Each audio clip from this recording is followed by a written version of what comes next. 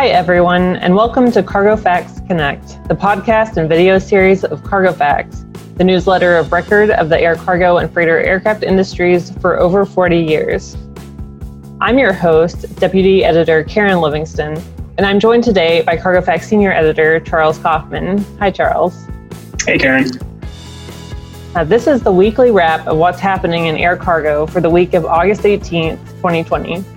Today is Friday, August 21st, 2020. Before we begin our discussion, I wanted to thank our sponsors, AEI, ATSG, C-Cubed Aerospace, IAI Aviation Group, and U.S. Cargo Systems.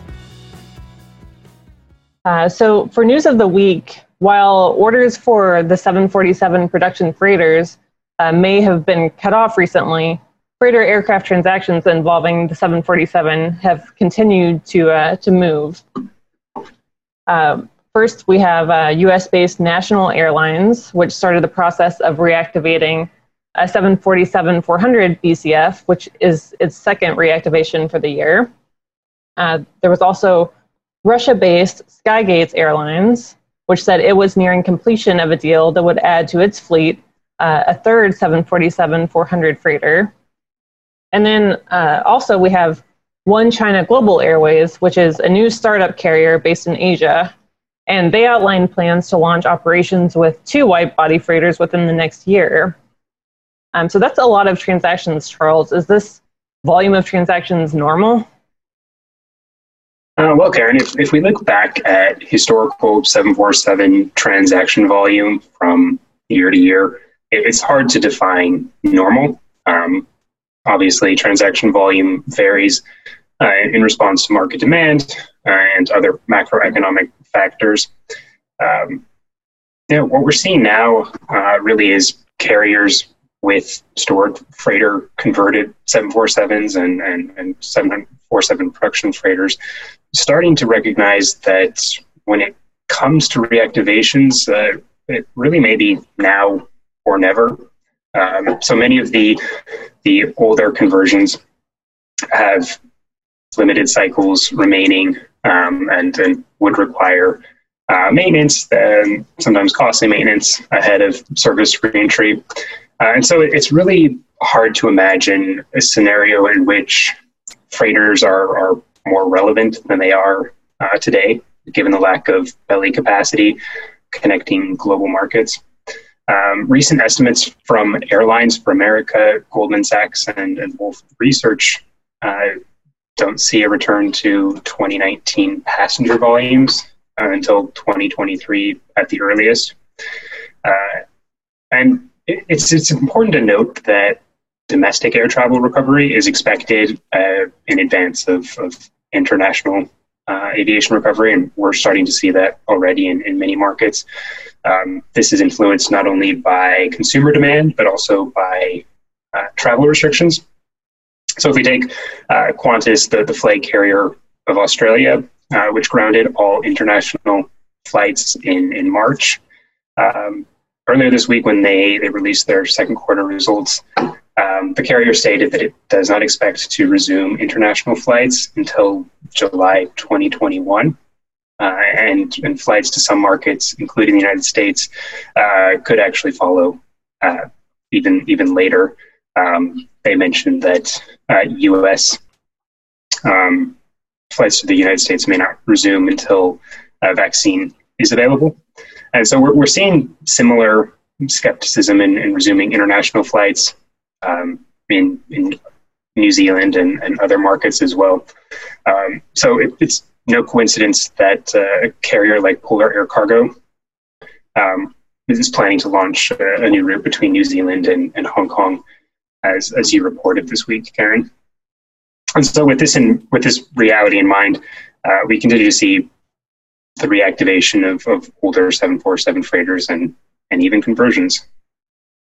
Right. Yeah. So it sounds like people are moving forward with the expectation that we'll have a lot of the wide-body passenger capacity out of the market for the longer term. So that does make sense why we're seeing this.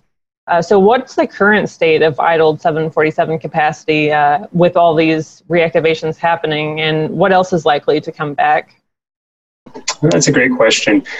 So last week, Jeff Lee, our associate editor of Cargofax, tallied the stored 747 freighter fleet, and we counted just about 18 units that are in storage or haven't flown recently.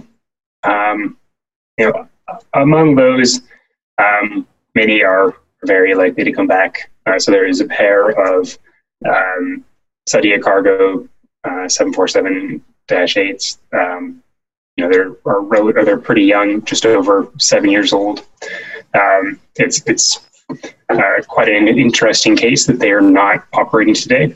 But the aircraft owners are in the process of remarketing those aircraft. There are also 5 747-400 production freighters in storage. Many of these are 20 years or younger in age, so and some have quite low cycles, as is the case with 2 747-400 production freighters that just came off lease from Airbridge Cargo. So these are likely to return to service with another operator, and as we've reported this week, there are carriers looking to expand their portfolio of 747 freighters. And then there are a couple other freighters that have been parked for some time, as is the case with 2 China Airlines 747s that have been in storage in the United States for a few years now.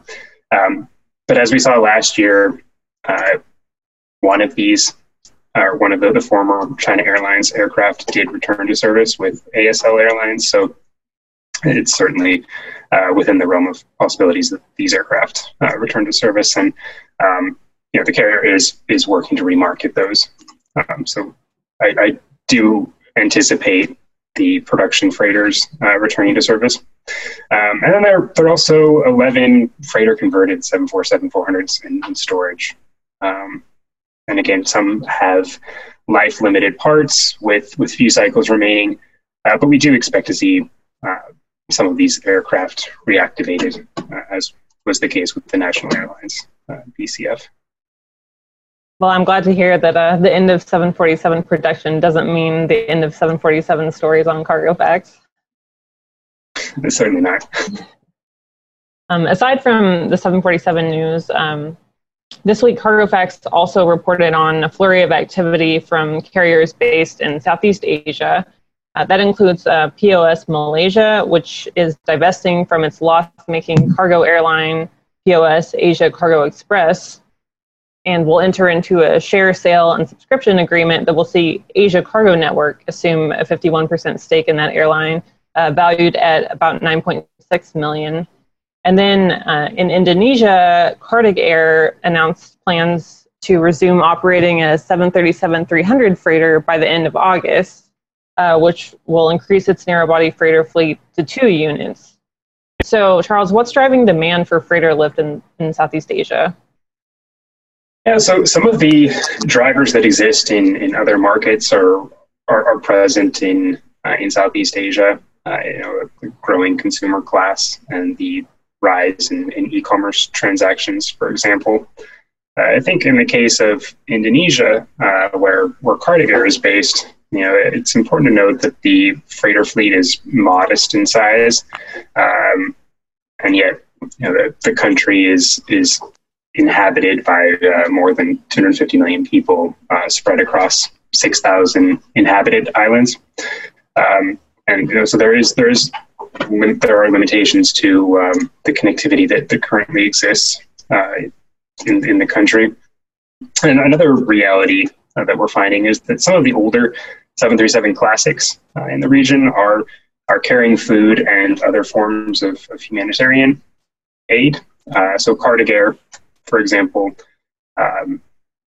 currently operates a 737-400, and the carrier has a contract with Harmony, which is an organization sponsored by USAID that promotes resilience of key Indonesian institutions and segments of society against the rise of violent extremism. So that's certainly a unique use for a 737 classic in the region.